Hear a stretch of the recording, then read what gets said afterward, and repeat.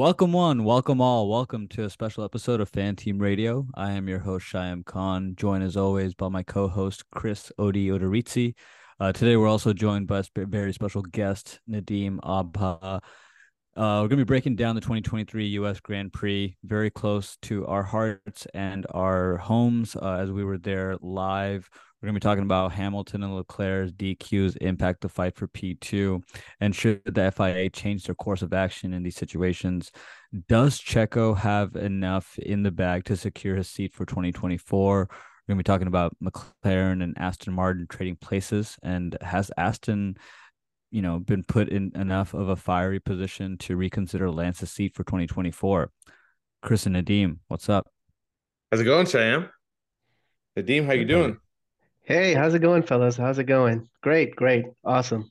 Yeah, this was my first experience, and I believe Nadeem's first experience at Formula One ever. And yeah, I'm just curious how you guys liked it. Did you guys enjoy it? Cheyenne, this is your second Formula One experience?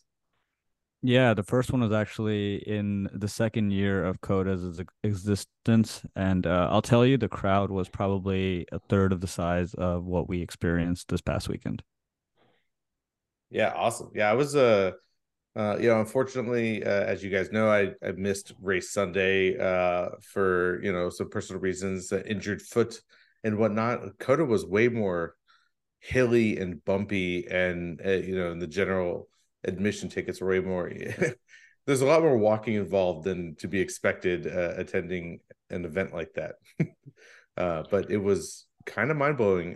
Really enjoyed seeing these cars live and personal. I'll just say TV does not do the perspectives justice, and just how fast and loud and exciting the race can be in person.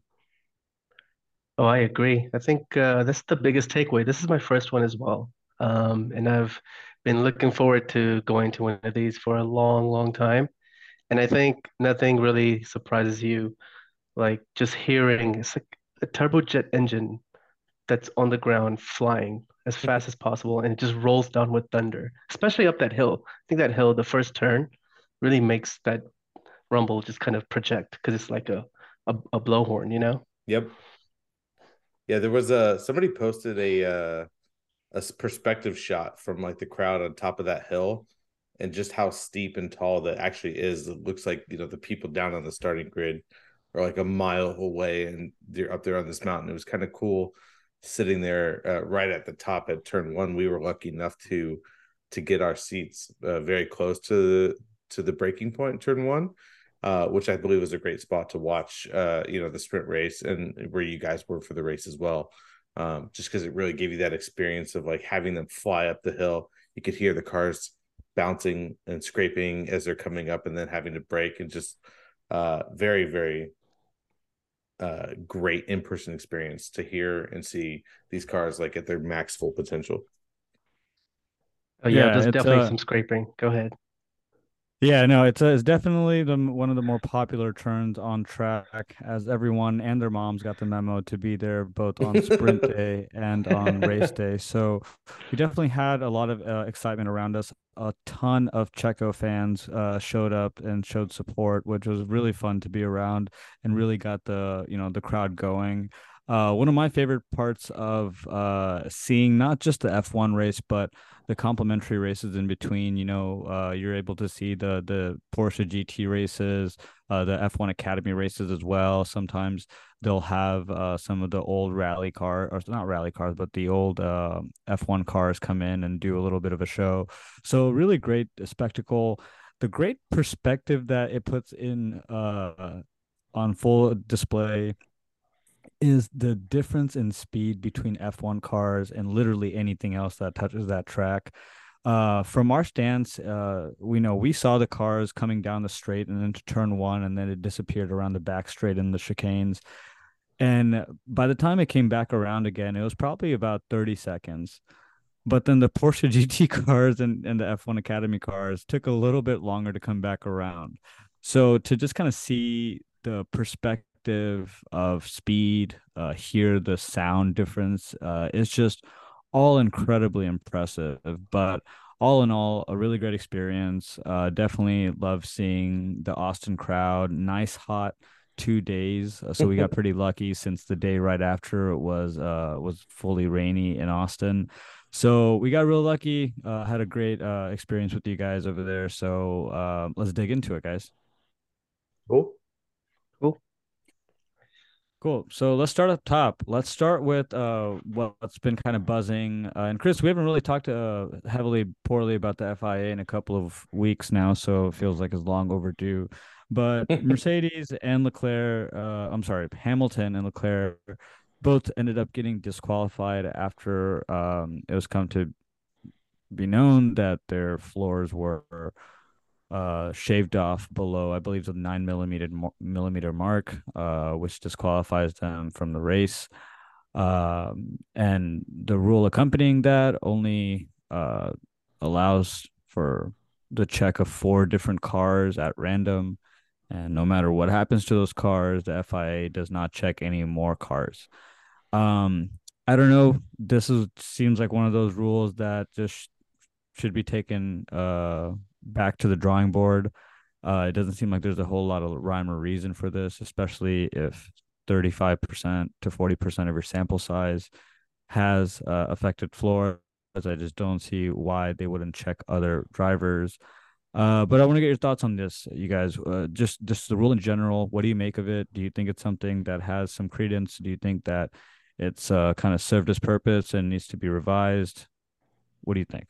Well, my first question is going to be, uh, is is it indeed random when the people that are selected are your top four? Or I guess what Kirk was in sixth when he crossed the line, but it was what Hamilton, Lando, who else was checked? Max, and then Leclerc. So that seems to be a very unrandom selection of cars, but yeah, this is a weird one because I didn't know that it was a small sample size. I assumed like when Vettel was DQ'd for the 1 liter of fuel sample not being able to be pulled from the car um that it wasn't all cars checked, that it was a small sample size. And yeah, when you have two of your four drivers selected being disqualified, and not only where was it that you had Alonso who was had to retire for floor damage as well, and I think Daniel Ricciardo also had damage for they had to like pull part off of his car, and there's obviously something wrong with the regulations marrying up with this track, and I definitely think that there should have been some considerations or changes, or everyone should have been tested, because I don't think that it was, the teams. I think it was sort of the track and the way that it interacts with the ground effect cars. Because we saw as they were coming up that hill into turn one, them just like bouncing and scraping on the ground over and over and over again. Yeah, and maybe that's a ride height thing, but when half the field is having the issues, then it's the it's the regulators that are having the issue. I don't know, Nadeem, what do you think? That's interesting. I was thinking about this, and I feel like there's like three sub things, subcategories that happen that I look at this kind of in. One is they're able to put sensors all over these cars. In every nook and cranny, there's a sensor. I'm surprised they don't have one for something like this, to kind of keep track of. So that's the first thing. The second thing is the sample set. If your sample set and if you're randomly picking and 40% of them are essentially not meeting the requirements, that's a substantial percentage. And the the result of it, or the consequence, is a disqualification, not like a five second penalty or a 10-second penalty, a full out disqualification. So if you think about that, spreading that across the field, imagine how many more cars on a 20 car grid. If you take 40% of them, that's how many should technically be disqualified based upon that statistic. So then you have that issue with it. And then the third thing is, especially in this particular race, because there was a sprint race, you had about 18, 19 laps of running on this track at full speed, knowing what the degradation was going to be.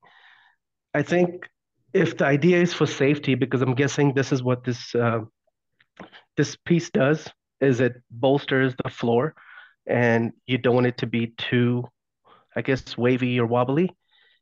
I think that kind of defeats the purpose, and you want to at least monitor that and give teams the opportunity to fix that, and then give them like a 5 second penalty or a grid penalty for the start of the Grand Prix.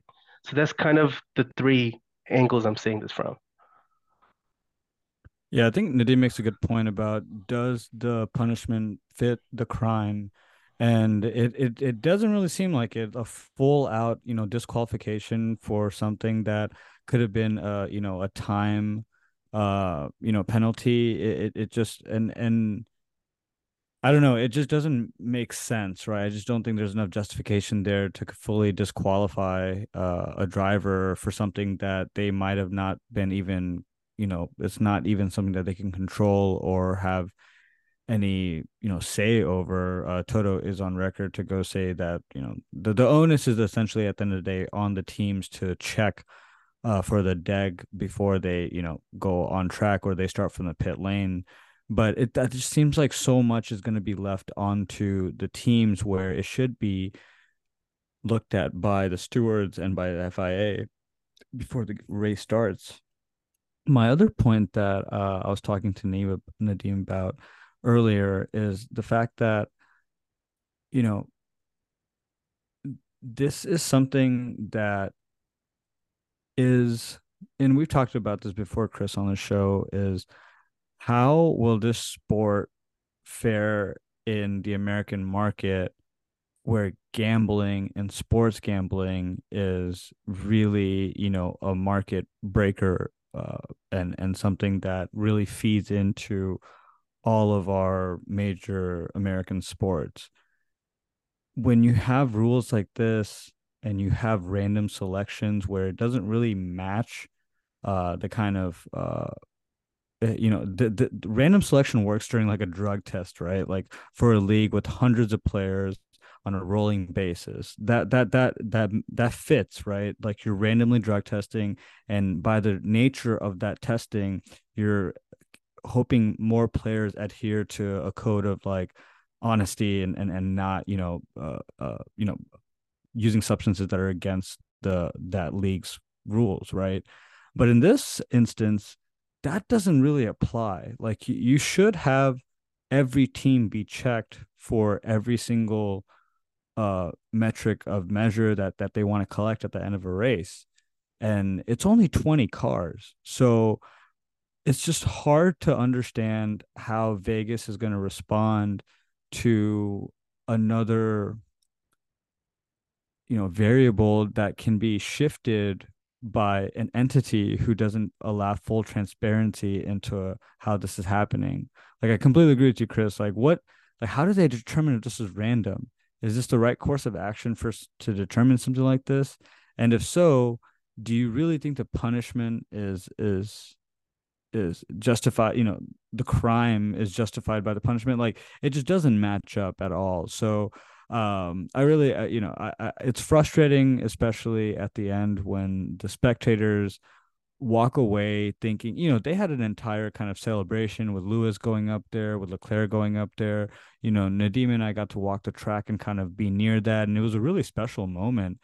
And it gets marred later on when we're kind of just sitting down for dinner, and it shows up on Twitter and on Instagram and all these like social media outlets that, you're the driver that you thought won actually was disqualified.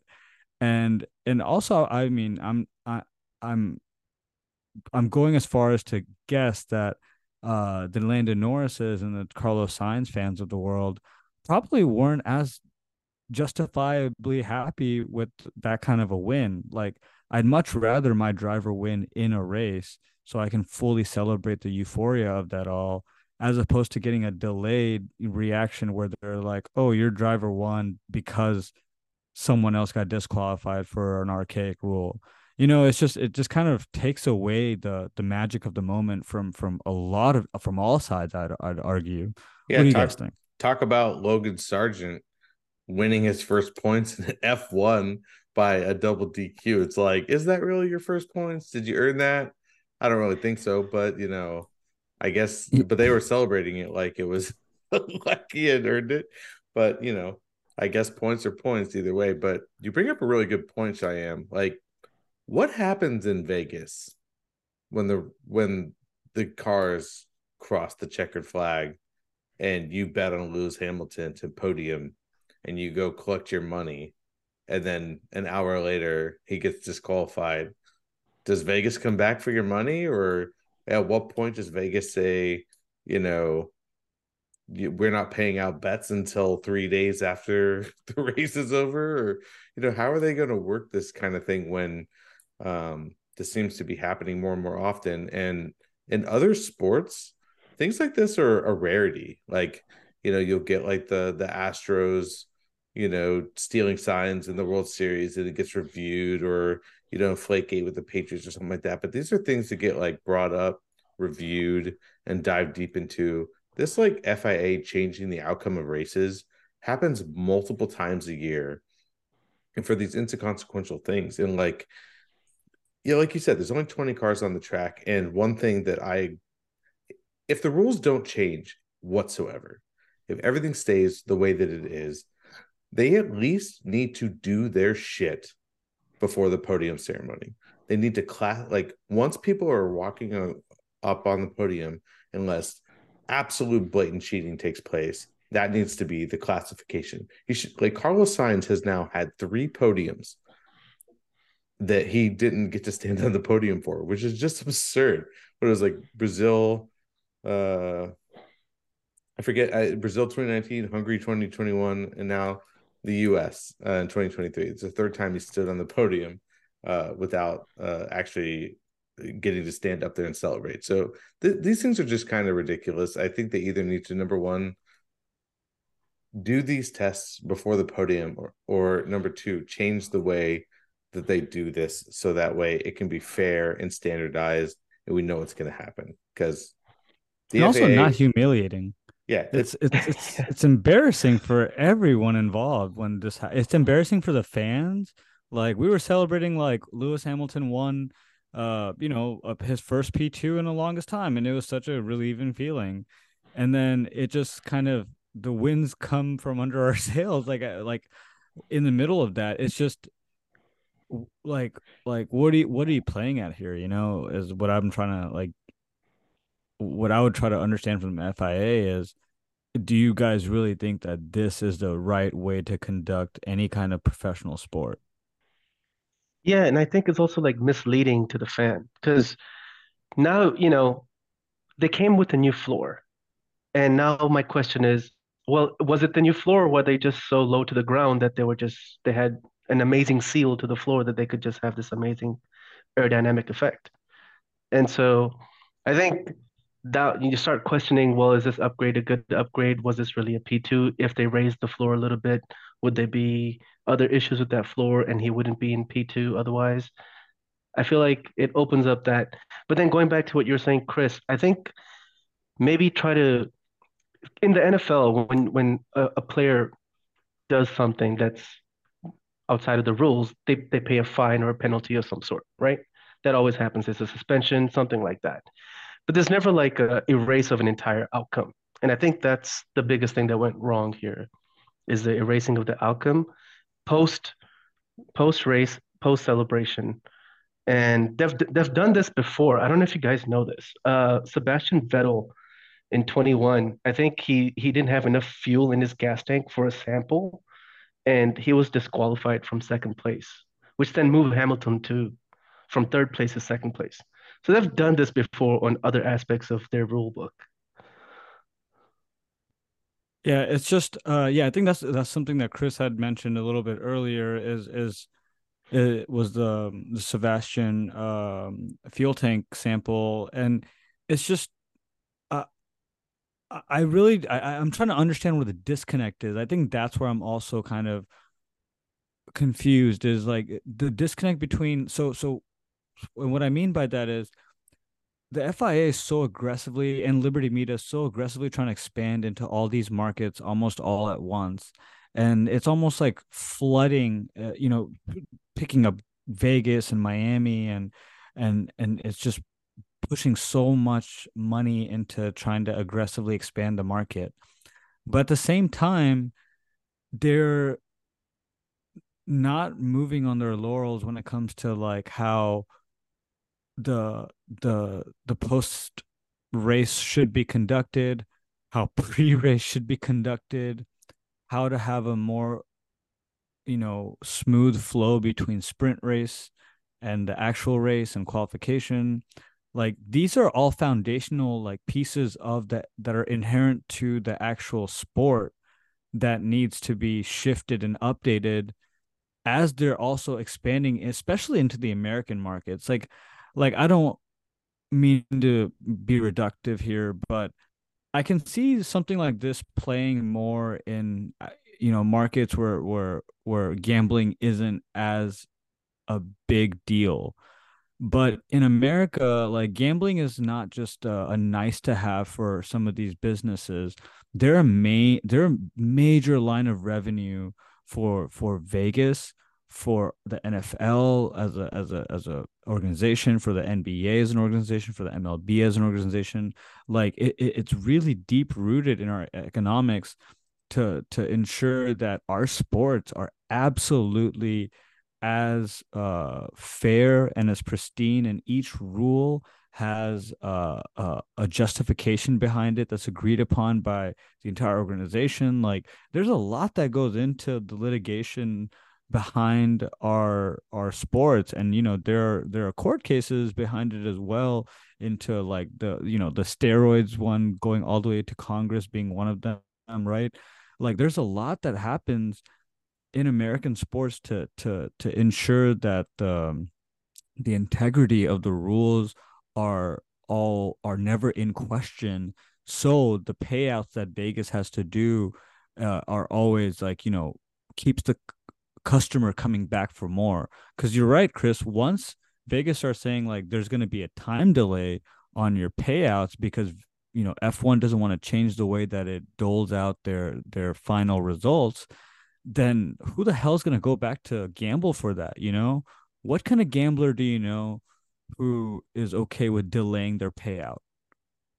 Well, every Like, gambler I know will forget that they bet on it because they're wasted when they that's actually made the true. bet. But totally, That's yeah, true. Yeah, but like the idea for a place like Vegas, or like even online like forums like DraftKings and things like that. It's and FanDuel. It's essentially like you allow a platform for your customers to come in, place money, make money, and immediately come back and use that money again in your business. Like that is the cyclical nature of gambling. And the foundation of that is that the sport is incredibly fair, and they keep a lot of regulations and monitoring in place to ensure that. I don't know, like, would you guys bet on an F1 race right now? Like what like and if so, how much? I'd bet $10 million on Max winning the WDC every year for.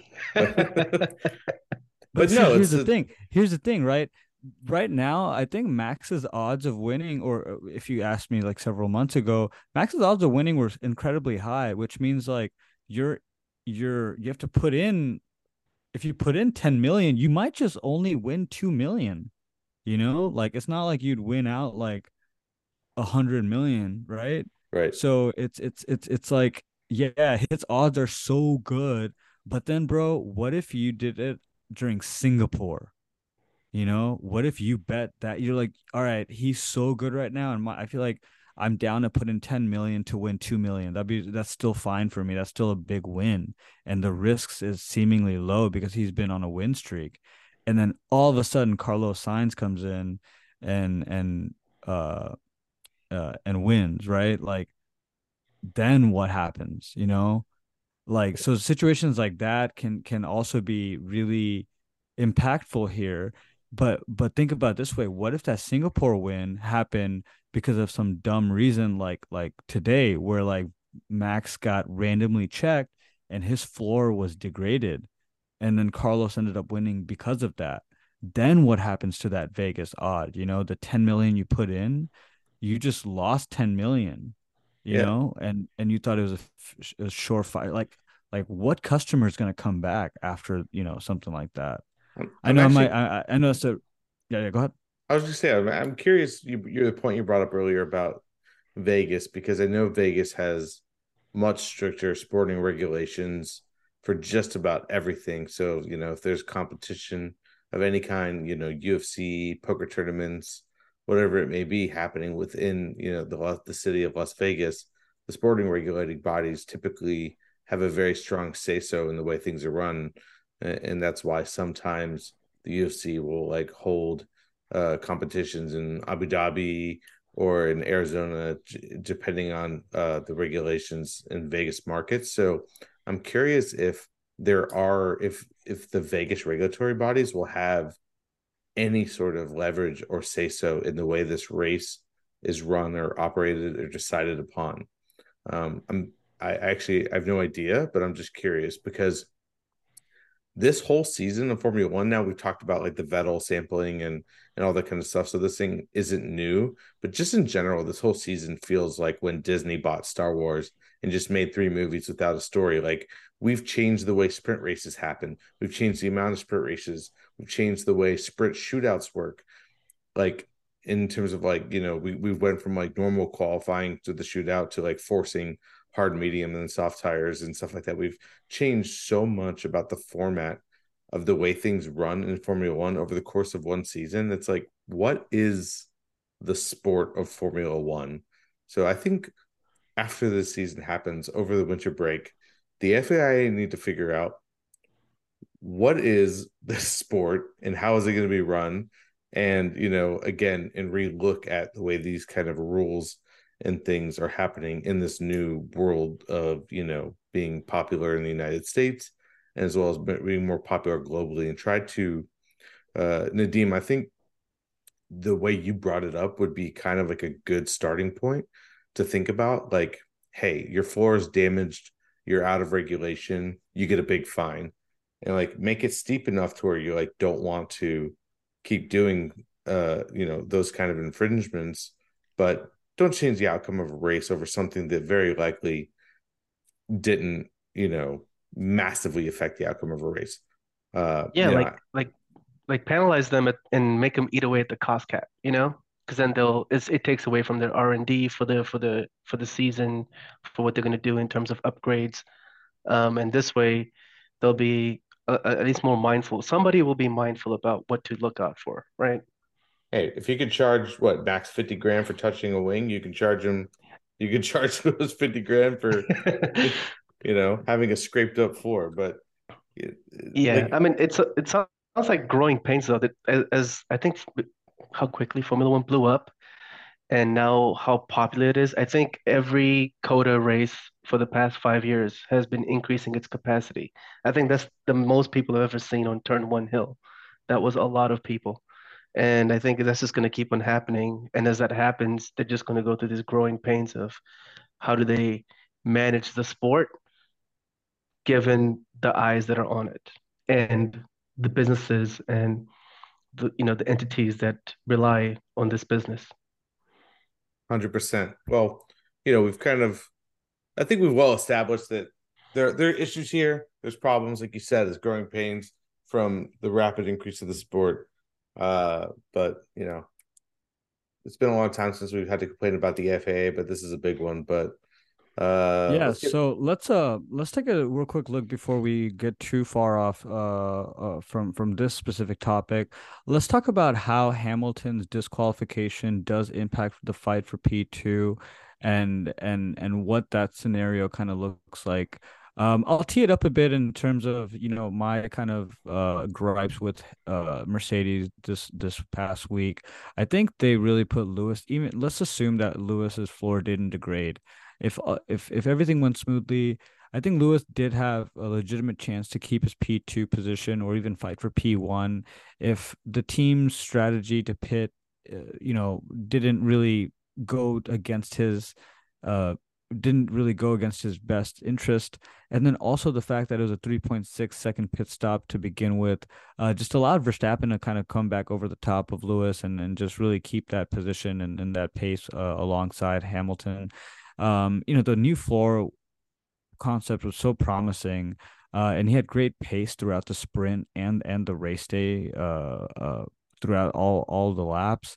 It's just the tire management from Mercedes just seemed suboptimal this week.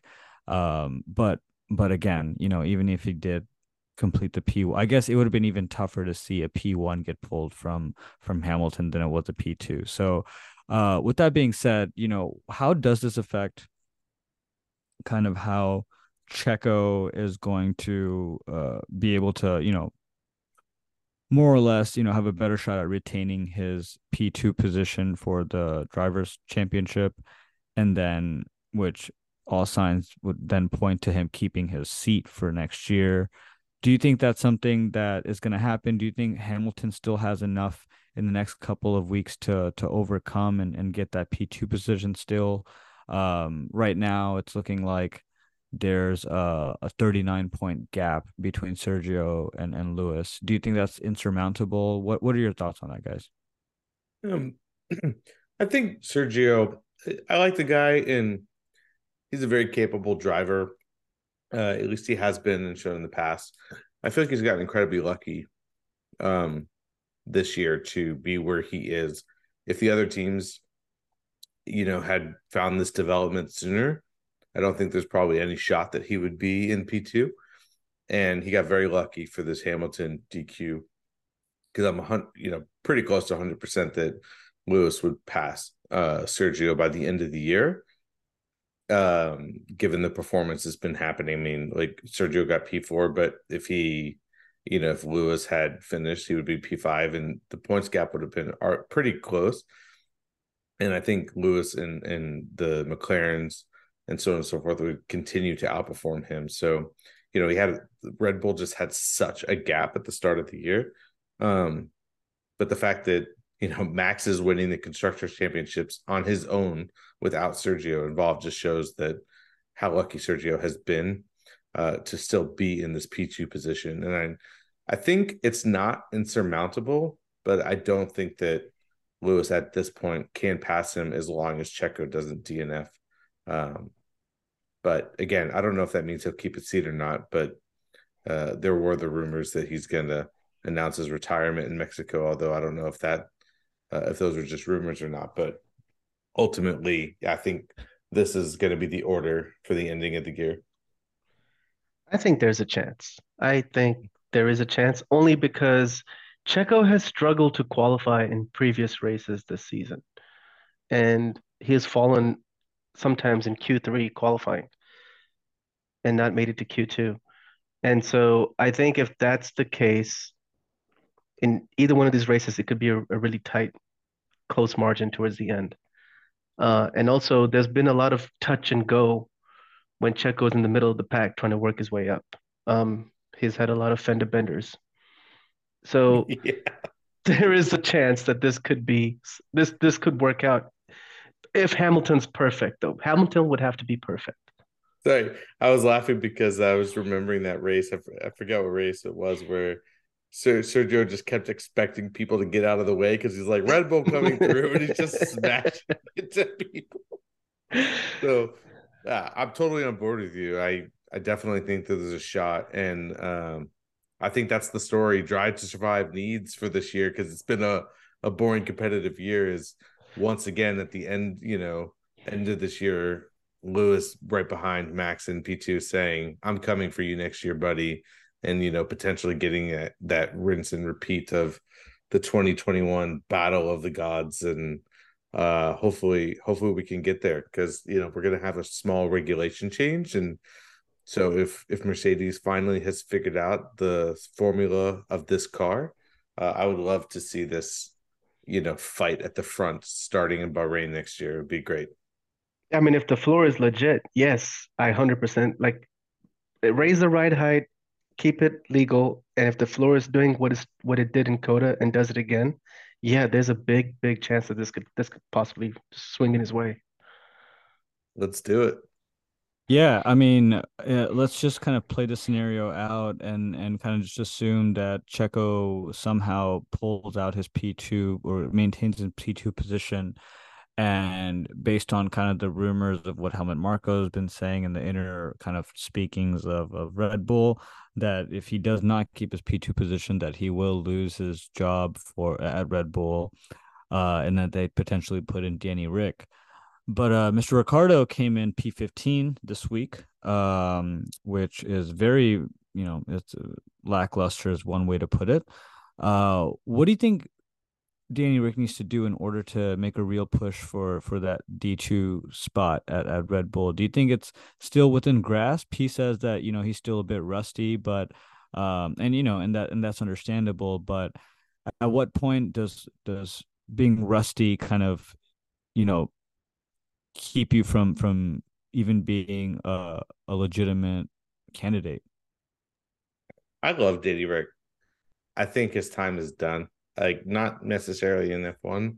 I just don't think he's the guy for Red Bull. It's like, I think Red Bull is potentially in the position that Mercedes was in when, they had to get rid of Valtteri and put George in, sort of thinking about the future. And I don't think that Danny Rick is the future. I mean, Max will probably be in that seat through a minimum his contract through 28 and be dominant in that seat. But Ricardo is just not consistent enough to not only be a good D2 driver, but he's definitely not going to be a D1 driver, especially while Max is there. So I think putting someone like Liam in that seat over Danny Rick makes a lot more sense. Someone who's young and consistent and then can take over when Max retires.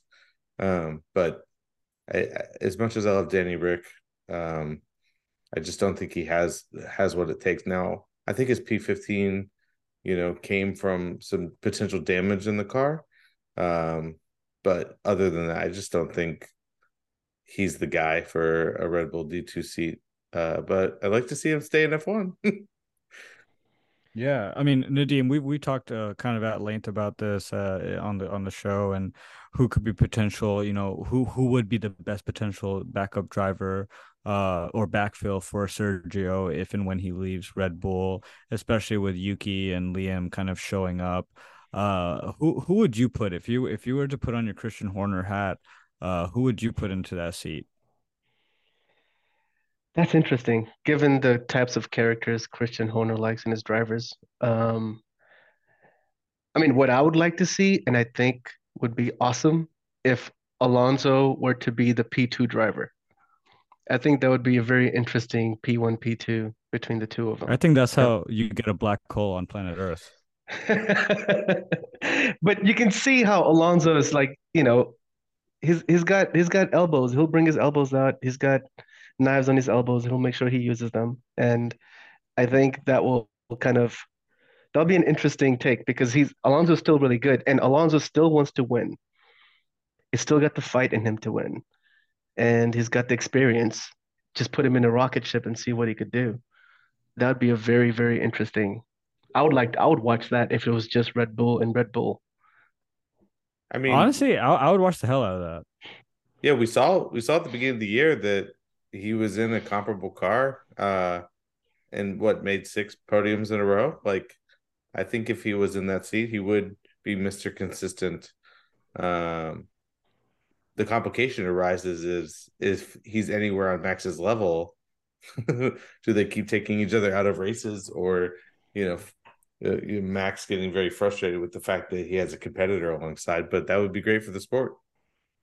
Yeah, because I'm kind of looking back to the Nico Hamilton days and the just wheel on wheel action through all the chicanes, all Hey, I you mean, can did you know that? if it means that Red Bull, there's a potential for them to self-destruct, I'm all about it.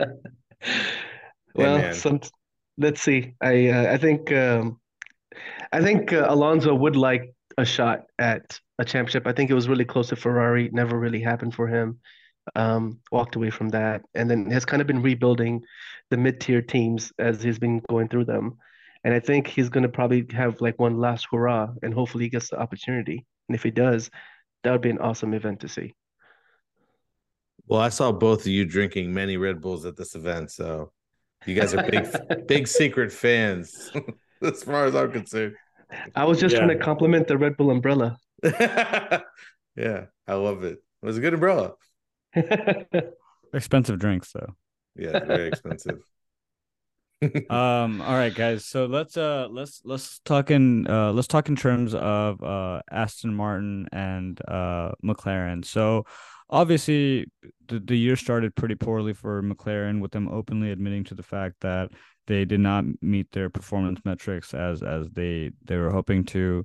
But through a lot of upgrades and just kind of strides, and especially the stuff that they brought to Baku, it and Oscar Piastri really showing up.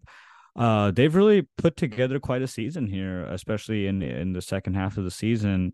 Whereas, Mike Crack's unit has kind of succumbed to a lot of different kinds of uh just kind of shitty performance, for a lack of better words. I can't really find a better way to put it, and a lot of that is coming from the owner's son. uh this brings into question, what happens now. Aston Martin in qualifying posted a P17 and P19 respectively for Fernando and for Lance Stroll. And then in the race, Alonso flat out retired, and Stroll was able to get, a P7 in there, but that's due to the fact that, five of the cars didn't even finish. So I'm just trying to understand here, is this flip indicative of uh what 2024 is going to look like throughout, or do you guys anticipate that Aston Martin can make something happen for another flip to occur where they're back in the front? And if so, what would they need to do to make that happen? Lawrence needs to pull out his pocketbook and probably pay another team to give them their plans. Because I wonder if, like, there was that moment where the Red Bull team brought out the green flavor and they were all drinking it on the pit wall because the Aston Martin showed up and looked almost identical to the Red Bull last year. And Yeah, they're then trolling big time. big trolling. But I wonder if there's something to that. Like, I wonder if like they got some sort of like insider knowledge on how to get their car up to speed at the beginning of the year and then just didn't know what to do with it. Because like I don't understand how you can be that innovative and develop such a rocket ship and then just do nothing with it. Maybe they don't understand the car. Maybe they tried something and it didn't work and they just kept trying to fix that mistake and it kept falling apart. But it definitely seems to be like they don't really know their car anymore and what to do with it because they've just been kind of falling down the order, and they seem to be going nowhere. And we haven't really heard much about it. So I'm just curious. I, I think that these bigger organizations like the McLaren and Mercedes, now that they've sort of figured out these regs, I think Aston Martin's in big trouble for the rest of this year and throughout next year in order to compete for podiums consistently. I just don't think that they're going to be able to compete with these teams that have these like longevity of championship winning teams and cars and engineers. And maybe Aston Martin just got a little lucky at the beginning of the year, and I think maybe that time has come to an end. Yeah, that's interesting because I was thinking about that too. Like, typically, a team throughout a season, you're not supposed to regress. You're supposed to either stay flat or progress. And for them to regress the way they have makes me feel like there's something happening like the back office that we don't know about or not privy to. And that's probably a distraction from I guess what needs to be accomplished because they were at good pace. I mean, Alonso was top five, at least top eight for a while.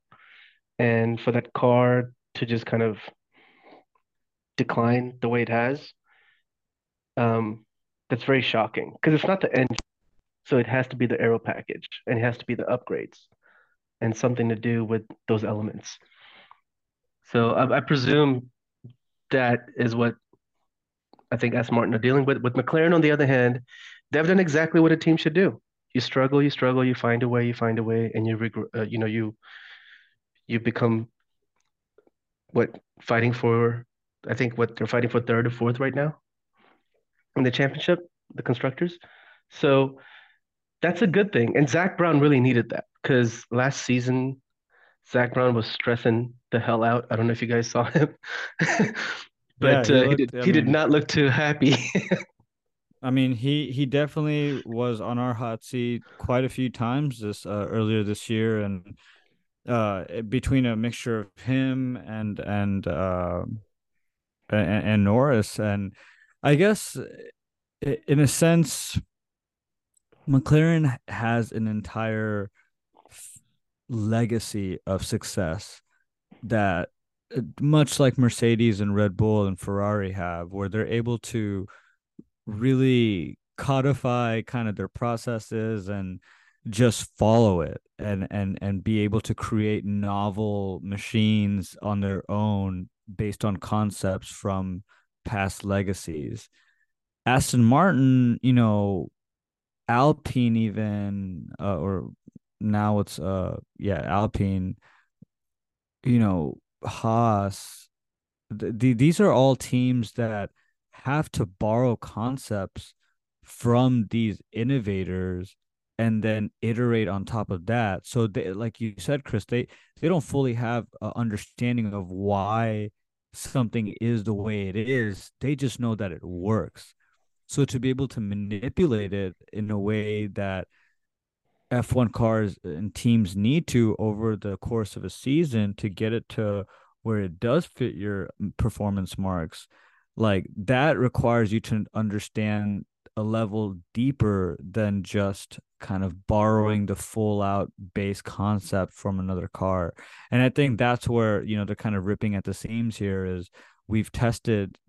I think you're right, Chris. I think you're absolutely spot on where they've kind of dug as much as they could out of this shadow of a Red Bull car, and they just don't know it well enough to be able to make these upgrades the same way that McLaren has been able to, the same way that Mercedes has been able to, even Ferrari in a sense, and I think that's just something that it's going to be hard for them to do a complete 360 going into next year unless they completely copy the Red Bull car for this year and for some reason McLaren doesn't continue updating their car, which I highly doubt. So yeah, I don't I'm in agreement with you, Chris. I don't think that they're going to be able to kind of come back, claw back, in position for next year. Nadeem, it sounds like you're also in agreement. Let me know if you think any different. Do you think that Aston Martin has a way to come back next year, or do you think they're kind of dead in the water in I comparison think to McLaren? I think the only chance is if Checo crashes and they get more snippets of his car underneath, maybe. Then that's a Maybe. possibility. Do you guys But ever think yeah, Do you guys ever think that if Checo were to somewhat, if he were to lose his seat this year and Aston Martin picked him up as the D2 driver for next year, that might be a good fit, and that might make them a more competitive package? that would be interesting because Checo has experience and Alonso has experience as well. And so getting them two together to build a car, which I think they're fully capable of doing, because Alonso comes from like an old school mentality, right? He's been racing for what, almost 2 decades. Yeah, So pretty I much my think, whole life. yeah. And I think, back in those days, they had a lot of input in how the car was built, the mechanics of the car, the feel of the car, things like that. I think now it's some drivers treat it like a check in, check out kind of clock in, clock out kind of thing. Others actually put in the effort like you see Lewis does. And obviously, um, Max. But yeah, I think Alonso and Checo together might be a very unique combination that could put some work on the rest of the teams. Full circle, right back to Force India, baby. Yeah. So, yeah, back to what you said about the car, like the aero package is so insane. If you've ever seen like the vortices like flowing off the wings, like the air will flow off the front wing and go specifically around the corner designed to go to the through the car, then to the rear wing. And if you change any bit of that, uh it's a cascading effect And so, yeah, I think it's going to take a lot of work for Aston Martin to get their car back up to speed, unless you said they copy the Red Bull. But it would be good to see Checo in that seat as well. Um, it would be a good shakeup because that would mean Stroll is out, and I think we all kind of want that. So But it's Yeah. interesting, like at the end of Formula One, once the season's over, the lower you are on on your positioning, the more time you get with the wind tunnel testing. So I think if they use that time wisely, they could fix this problem and turn it around. Because you're going to get that time that second, third, and fourth place didn't get, but you're going to get it because you're way down the grid places in terms of the Constructors' Championship. Yeah, and I think that's where when I mentioned, the basic, I don't want to say lack of understanding of the concept of the car that they're borrowing from Red Bull, that they might have been able to understand that by now. It doesn't seem like so because they're actually did, it seems like they're taking steps back in performance. But, once they get into that wind tunnel, like it is crucial that they understand the concept of that Red Bull to its core, not just at a surface level and understand that it's a good thing to build on top of and iterate that. But they need to understand like why are the nook and crannies the way that they are? Why is that floor so complex looking? Like why is it that it's kind of built more for a driver like Max than it is a Checo, and can they kind of get their drivers to fit that mold? Or is it just going to be something like fitting a square peg into a circle? So these are all things that even if they do have more test time in the wind tunnel, like will they be able to make the best use of it without knowing, and I think that only happens when you build your car from literally the ground up. And I feel like they've probably built it from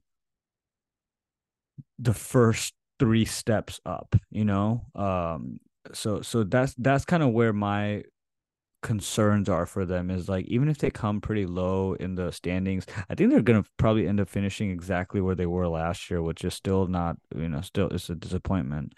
Like will that wind tunnel time be able to, I honestly, Nadeem, and correct and disagree with me if you guys feel I'm off par here, but I feel like Williams would probably be able to do a lot more with their uh um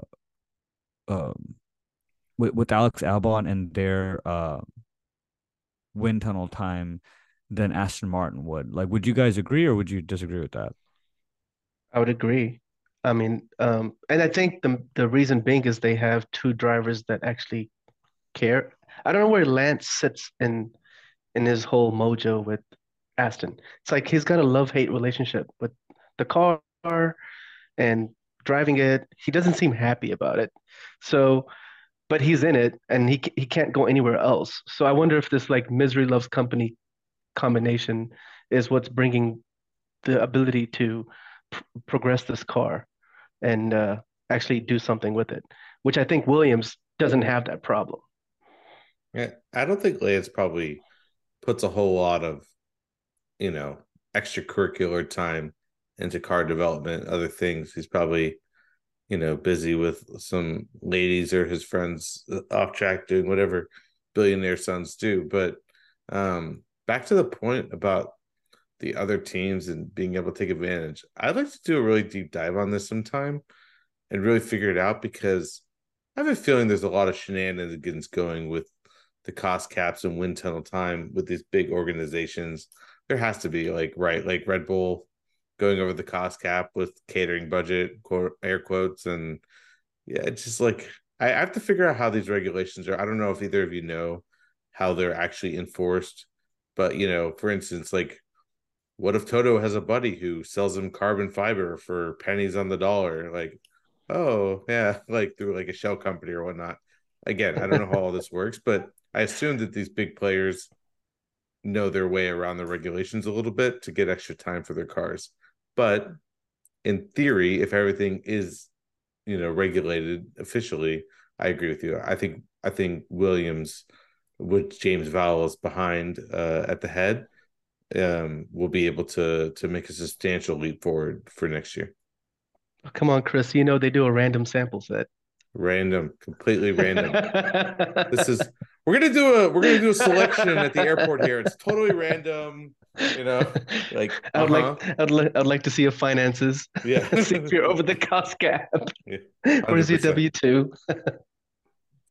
Uh I but yeah, mean, I just feel like they're just gonna keep on doing arbitrary rules as an organization and really slowly inch their way closer to parity once the I really honestly believe that Vegas is going to be the thing that pressures them into being a more fair sport and a more standardized sport and something that uh, I think along with that is going to come an aggressive change in leadership across the FIA. But that's just kind of me speculating, kind of knowing how the American market reacts to professional sports.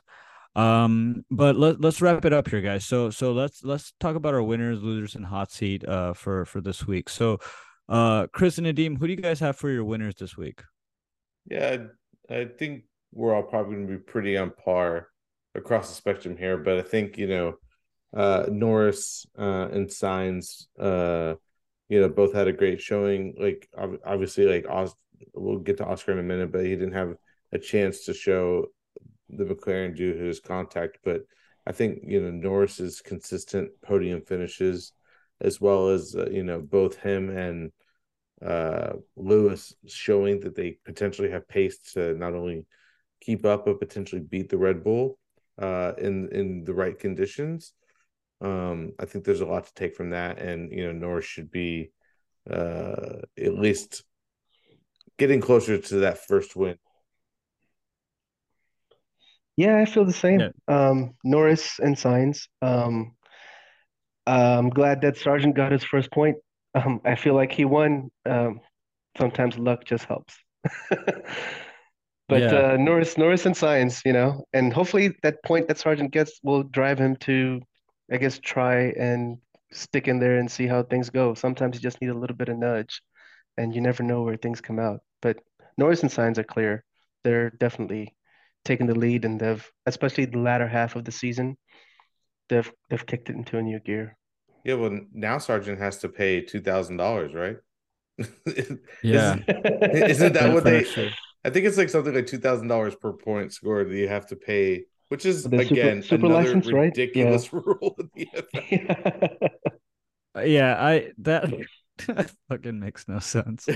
I also got Norris and Signs. I mean, talk about just being in the right place at the right time. So if you're a fan of Norris or Signs, congratulations, I guess. I hope you feel like you were able to celebrate enough. I feel sorry for that you guys weren't able to celebrate during Park Ferme.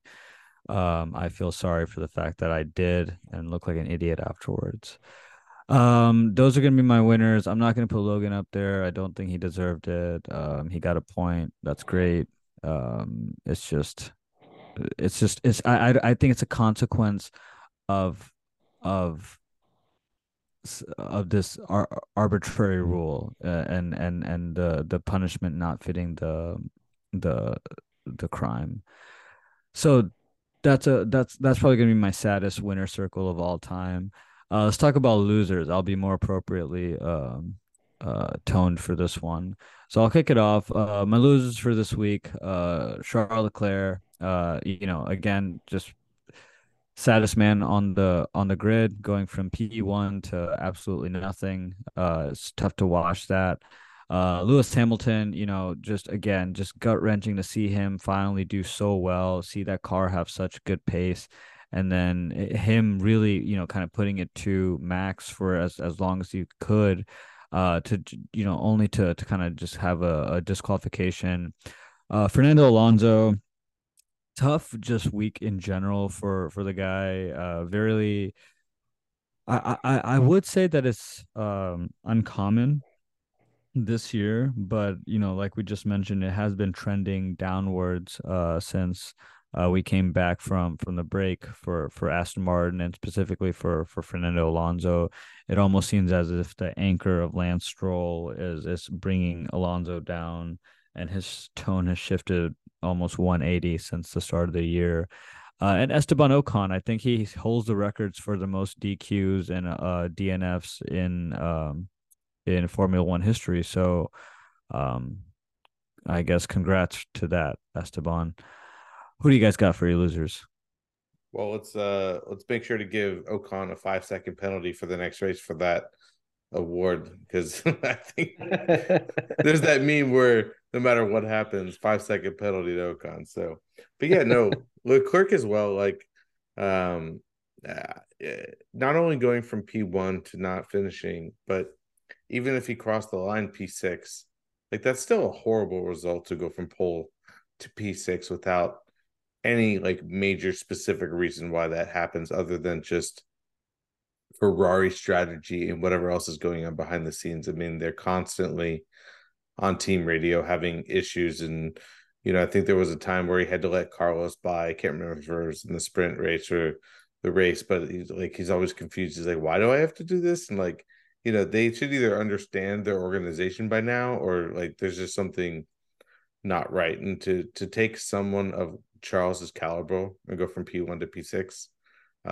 it's not great. And then I have Oh, Hamilton wait, for wait, one sec, Chris. So yep. as you were just saying that, our buddy Max Grosswell, who's now at WME, just posted that Charles Leclerc recently signed to WME. So just wanted to throw that out there as as two CAA guys. That's not always Actually, the best thing to see, but that's just what happened. I read that right before we hopped on for this podcast, and I was like, oh, so he's venturing into Hollywood because his Formula One career doesn't is not panning out. But he's a good looking guy and he's got some money now, so sure, let's see him in the. And he was also like he had a best selling song on iTunes. Like he was on the top of the charts of iTunes for a couple of weeks there. He records his own piano music, which is surprisingly very well. He's very talented at it. So guy's going to be all over the spectrum. But yeah, excited to see what he can do in there. But yeah, Hamilton on there as well for obvious reasons. I think the one takeaway out of the losers bracket for Hamilton is that he finally has a car under him that he can throw around the track and compete with. While he is in the losers column today, I think that there going to be many future winner column for Hamilton, and then obviously Oscar, just because again, same reasons. He's in the car now. He's fast. He's talented. We've talked about him ad nauseum at this point. It's just unfortunate that their car died from a little bit of a contact. Yeah, I have Leclerc as well. I mean, he, poor guy, just blames himself too much. I feel bad for him. Sometimes he's gotta find a way to move forward. But hey, Hollywood is it, right? So we'll see how that goes. Yep. Hamilton, like same thing, situation with the floor. I think that's just unfortunate. I think the biggest one for me was Piastri because Piastri and Norris have been going at it for the past couple of races, and I was really looking forward to seeing that and seeing Piastri see if he can pace up on Norris and catch up. And probably just one pit stop would have changed that. Um, so I think that's probably the biggest one because that would have been an interesting challenge to see. I've definitely seen a fire under Norris's ass ever since Oscar was putting it to him and finishing ahead of him a couple of races. You saw Norris was not happy about the fact that Oscar won that sprint race before he's won anything. And Norris has been a little bit faster in pace recently. And I think maybe he's finally got that competition and that drive to push him. So I was very much looking forward to that battle as well. And I'm curious who's going to come out on top, especially on a clean slate next year. Yeah, yeah, that'd be awesome to see. Hot seat, man. I'm gonna go ahead and just I think we're all on the same page here with the with Aston Martin, and specifically because we talked a lot about how they just don't understand their car, and I think they're in big trouble if they don't make a change up. Not only do they have two big issues here, they need to change their car and they need to change their driver pairing. and both of those things need to be done quickly. Otherwise, I think they're in deep trouble for next year. Yeah, I mean, I don't have any much more to say about Aston Martin, so I'm just gonna talk shit about Haas. I mean, come on, like why are they like a thing, And I've said this before and I haven't had a chance to say it a lot, so I'm just gonna use the momentum of complaining about the FIA to lead into complaining about Haas. I mean, again, it's just they don't have any forward progression. There is some, semblance of them, or sparks during qualifying, especially with Hulkenberg this past year. They've taken incredibly significant steps back. I think this is actually their biggest upgrade in a long time too, which is the saddest part of it all. It's just, they end up with Magnussen, and Hulkenberg outside the points. It's just not something that I would put my money into the same way that Gene is doing right now. It has me thinking that he might be washing money, because who runs an organization like this and puts their money into it the way that he's been doing? And how is Gunther Steiner still keeping his job? A lot of different questions going on for Haas. I think they're a front for something else. And I don't know why they aren't investigating Haas more. Investigate Haas. if it's This if it's not shenanigans, it's definitely just a billboard for for It's to a put the front. hospital. It's a front. It's a front for like some Eastern European like No, that's a good point. I mean, the whole point of the cost cap is to help teams like Haas so that it's an equal playing field. And if there's no progression at all, then I'm not really sure what's going on Haas's end. Because if you're at the bottom, you're getting the most time in the wind tunnel, you're getting the most of everything in terms of the brakes. And you also have the cost cap in your favor now. So there's no runaway cost in Formula One anymore. So that's an interesting one. Aston Martin, I feel the same way as you guys. I specifically, for me, it's Stroll at Aston Martin. I think the talent gap in their drivers is just the margin is too big to ignore anymore. Um, and it's showing up in multiple different ways. And I think a, a better driver, even a medium driver, would do a lot better for Aston Martin than Stroll will right now. Yeah, I mean, I couldn't agree more. I have Alex Albon still earmarked as a great driver to be considered for that D2 spot at Aston Martin. A British driver, British company, someone that is a company man and can really and does give two shits to be able to, offer some insight into developing that car. Again, if Perez somehow loses his seat for Red Bull, that would be an incredible get for Aston Martin as well. I think Checo has a lot of drive still left in him. I think he just needs to be under the right kind of tutelage and the right scenario to be able to do it. I think partnered up with another Spanish driver like Fernando, I think there's a lot of at least perceived symbiotic relationship right there that they can, really help each other out, hopefully. So there's a lot that can be done there, but yeah, I agree with you, Nadeem. I think it all kind of boils down to Lance Stroll getting, out of that seat. The day that that happens, I am gonna publish a podcast on my own, titled "The Last Days of Lance," and it'll be a limited 12 episode series where I dig into Lance's career and his boyhood and his manhood as well, and I'll chronicle all of that for you guys. So I'm looking forward to that day, and when that happens, the world will know. And don't forget So about Chris, his let's future Wimbledon career. yeah, no, I'll chronicle that too. That and his fencing career, all will be happening. Um, You should title it Sir Lance or Not. that that was the that's the line of the podcast there. Oh my God. All right, Chris, let's take us off track. What do you got?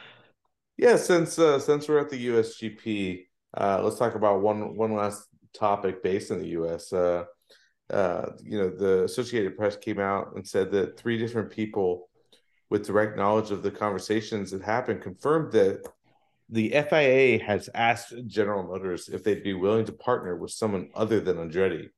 And I also read another little snippet saying that the F1 team bosses came out and said that it may seem like this is like a manhunt against Andretti, but it's not. It's it's just business or whatever. Like, but I'm curious. It seems like everybody's trying to find a reason why Andretti should not be in the sport or allowed on the grid, and they're having a difficulty finding a legitimate reason as to why not, and they're pulling in every string that they can, and it just doesn't seem to be working. But I'm curious, from both of your perspectives, do you think at the end of the day we will see Andretti on the grid? I mean, I think we'll see them on the grid if we see fucking Haas on the grid. I don't see why we won't see Andretti on the grid. Yeah, well, I think there is a possibility. Do they like, I guess my question is, they're bringing in two new, right? So Audi and Andretti at the same time? Well, Well, Audi, Yeah, they would take over uh uh Alfa Romeo. Alfa Romeo. Yeah, they'll take it over Alfa Romeo. I see. That's interesting to have an odd number on the grid.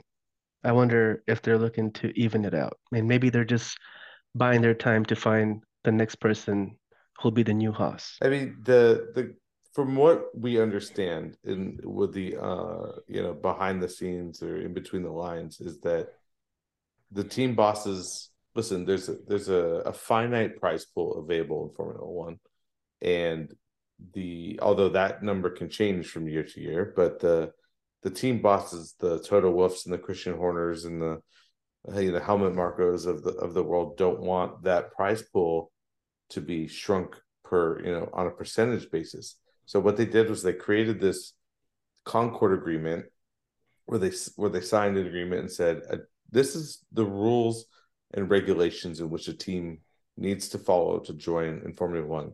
And then they slapped a $200 million price tag on an entry fee for any team who wants to join in Formula One for two reasons. Number one, that pays that that goes directly to the teams, and so it helps pay the prize pool shrinkage to the teams. It gives them time to adjust to it over the years, but also they made it so high, assuming nobody would ever fucking pay it. And then Andretti comes in and says, "Yeah, that's fine, we'll pay it." And they're like, "Oh shit!" uh, yeah, they're basically doing everything they can to go back on their word for an agreement that they signed 2 years ago, I think it was. And so it's like they basically said, "Yeah, we agree that we can have as many teams are is willing to follow these rules." And the team said, "I follow the rules," and they said, "No, well, wait a minute." So it'll be interesting to see how it shakes out, but um, I want to see more cars on the grid. Just number one, I want to see more turn one pileups, but I just want to see more incentive for competitiveness. Yeah, likewise, I would like to see that as well. But I mean, it wouldn't be the first time that F1 has changed the track. So, Yep. Yeah, I Well, mean, again, I feel like there are teams that are not even trying to compete to even get better. And honestly, I would put Alfa Romeo in the same camp. At least they're conceding their spot to Audi, and giving another reputable manufacturer a chance to come in and really kind of show what they got, and in doing so, hopefully elevating the sport altogether and really getting a venerable logo in there. It just goes back to kind of say that you need to find the best teams for the job. And even if that means that they're not the most popular personas on the grid, you just need to, what does the FIA want to really do here? Why are they expanding at all? Because if they're not trying to, make the sport go uh not just go global and go Western, but stay, in that market, they're going to need to do something about the playing field that they have right now, and get it to a point where every single team has the ability to fight for a championship, um, you know, any given point. So I think Andretti is the right direction to go, and having them on the grid would be I think a plus for F1.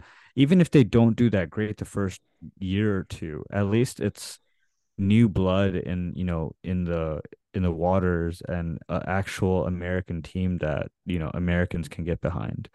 So yeah, and they're definitely going to want an American driver as well, which I think we're long due to have a couple of American drivers, in the pool, as opposed to just kind of relying on one to have a lot of success, which I think, Logan, as much as I kind of like uh make fun of him. I do think he's in a really difficult position as being the only rookie American driver, and having to shoulder kind of that expectation.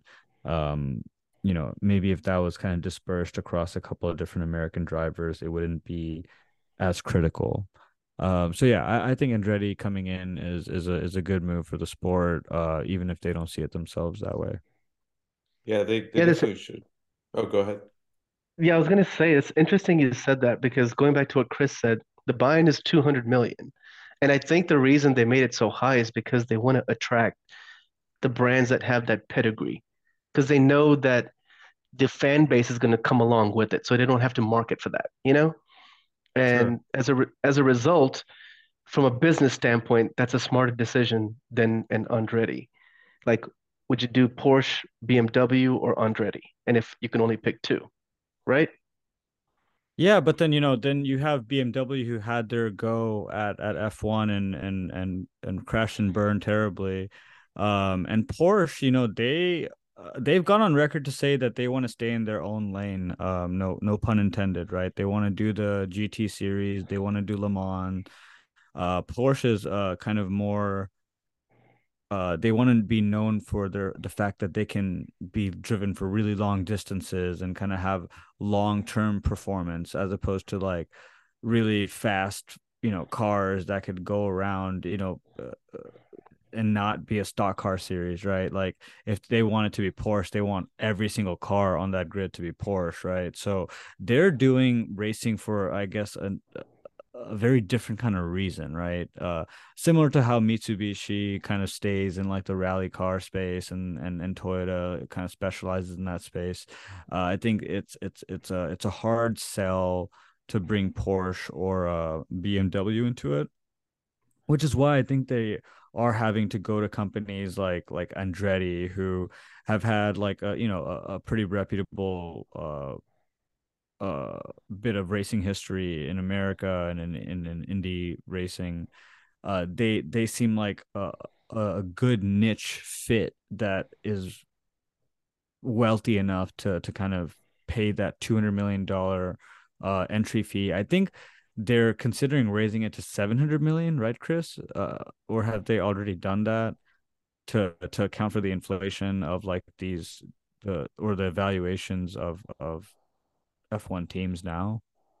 I hadn't heard that, but I wouldn't be surprised if seeing a team come in and willing to pay it, that they're not doubling and tripling it to try to prevent anybody from ever doing it again. But Yeah, I um, think they're gonna try to raise the barrier of entry, and I understand where they're coming from. It's just that if they really wanted to keep Andretti out, they would have evaluated or revisited the Concord agreement and raised that or amended that $200 million buy-in to be more accurately depicted of what the valuations of these teams are now. But it all kind of happened. I mean, I think Andretti's kind of getting in at like the best time possible. So yeah, I mean, I'm curious to see it. I think they have cool looking merch. I'd love to buy that and wear it. So that's kind of where my head's at. yeah, just I want to see them on the grid, and I think it'll make next year even more interesting if they do, because a lot of driver contracts are up in 2024, and I think silly season is going to be great next year. And so, if Oh yeah. for the 2025 season there's another team to look forward to going to, we could see a massive driver shakeup at the end of next year. Yeah. Yeah. Well, I mean, we'll it's all nebulous until it's not, right? So just like a lot of things in F1, one day we're just kind of waiting around to see what happens, and the next day it'll be, breaking news. Andretti is now an F1 team, So when that day comes, we'll definitely have an entire episode dedicated to it. Yeah, well, we're for up until then, we're in Mexico next this weekend, right? I think Yeah, yeah, we are not going to be going to Mexico this weekend, but we will be watching from Texas what's we'll be happening there in in spirit Mexico. with our turn one horde of fans, Checo fans. So Yeah, Yeah, I yeah. felt like I visited Mexico this weekend. So yeah, we're sitting there in silence for half a lap, and all of a sudden, Checo, Checo, Checo. I mean, the chants were There's amazing. It was Yeah, just that was just the best part. I wish I knew what the chants were, but that was the best part was just hearing them chant Checo the whole time. I Even though it was Max that sometimes flew by, they're like Checo, Checo. I'm like, no, that's yeah. Max. I I know the answer is probably no, but it'd be really cool to know if the drivers could hear that in any way, shape, or form. But I'm sure the answer is absolutely not. I mean, it was actually delightful to see every time Max passed by, the only reason that the crowd cheered was because they mistaken him for Checo.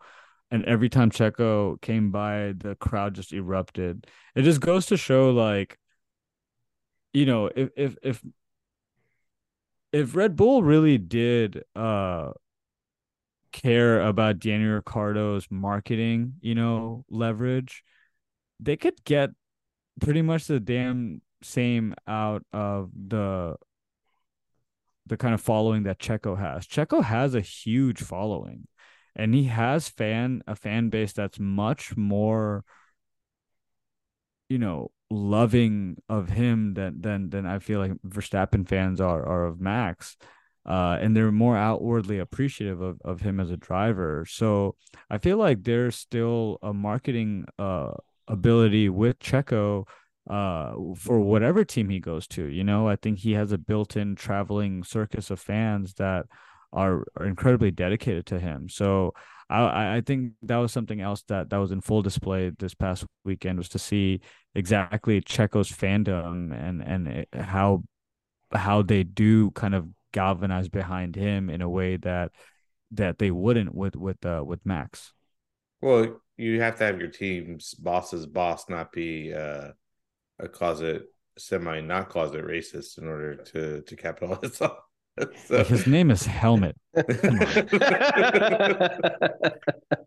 so yeah, but I get it. Check, like you said, Checo's got a huge fan base, but um do you think he'll end up on the podium next week in Mexico in front of his own crowd? Do you think he'll announce his retirement, or do you think Um, Yeah, I mean, I guess this is a good time to talk about predictions for next week. So I actually don't have Checo on the podium. I'd love to. I think he's going to be in the top five, but I'm going to have, Max Verstappen in P1. I don't see why he wouldn't be.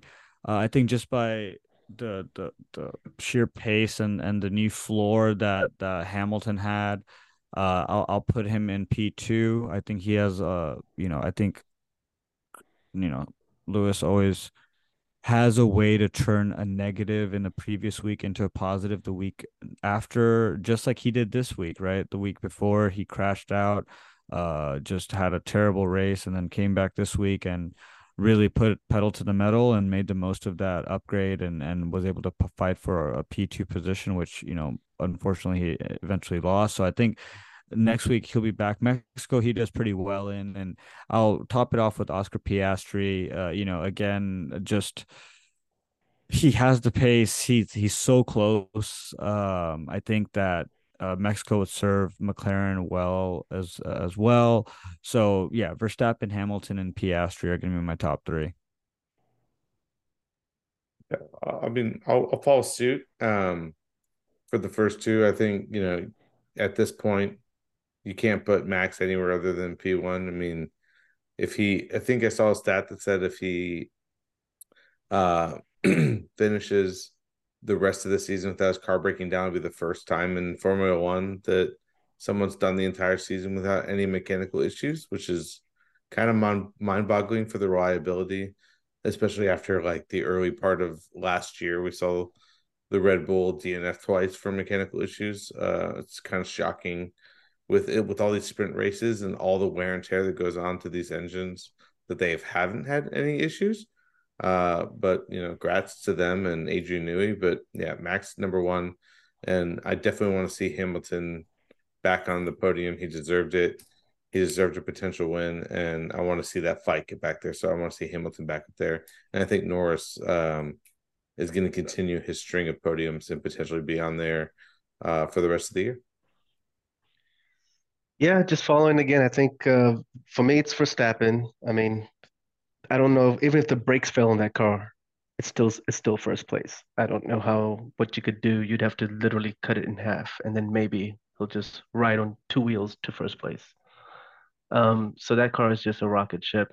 It's going to be interesting. And you mentioned they're going to be switching from Honda to Ford. What Ford's going to do once they come into play, and whether or not they'll still have the same success. So I'm curious about that. Hamilton, I think that floor is everything and all that it is as an upgrade, and it's going to be something to watch for. And I'm hoping they get the right height right this time. Hamilton gets a second, if not a first or a fight for it. And then Piastri, I think it was just bad luck for him this time around. Um, with his radiator, I think his radiator went out when Ocon Yeah, hit yeah, him. Yeah, yeah. yeah, and I feel like Piastri has more to show than Norris, and as a result, I think we talked about this earlier. Norris is feeling the push from Piastri, and it's going to continue to happen.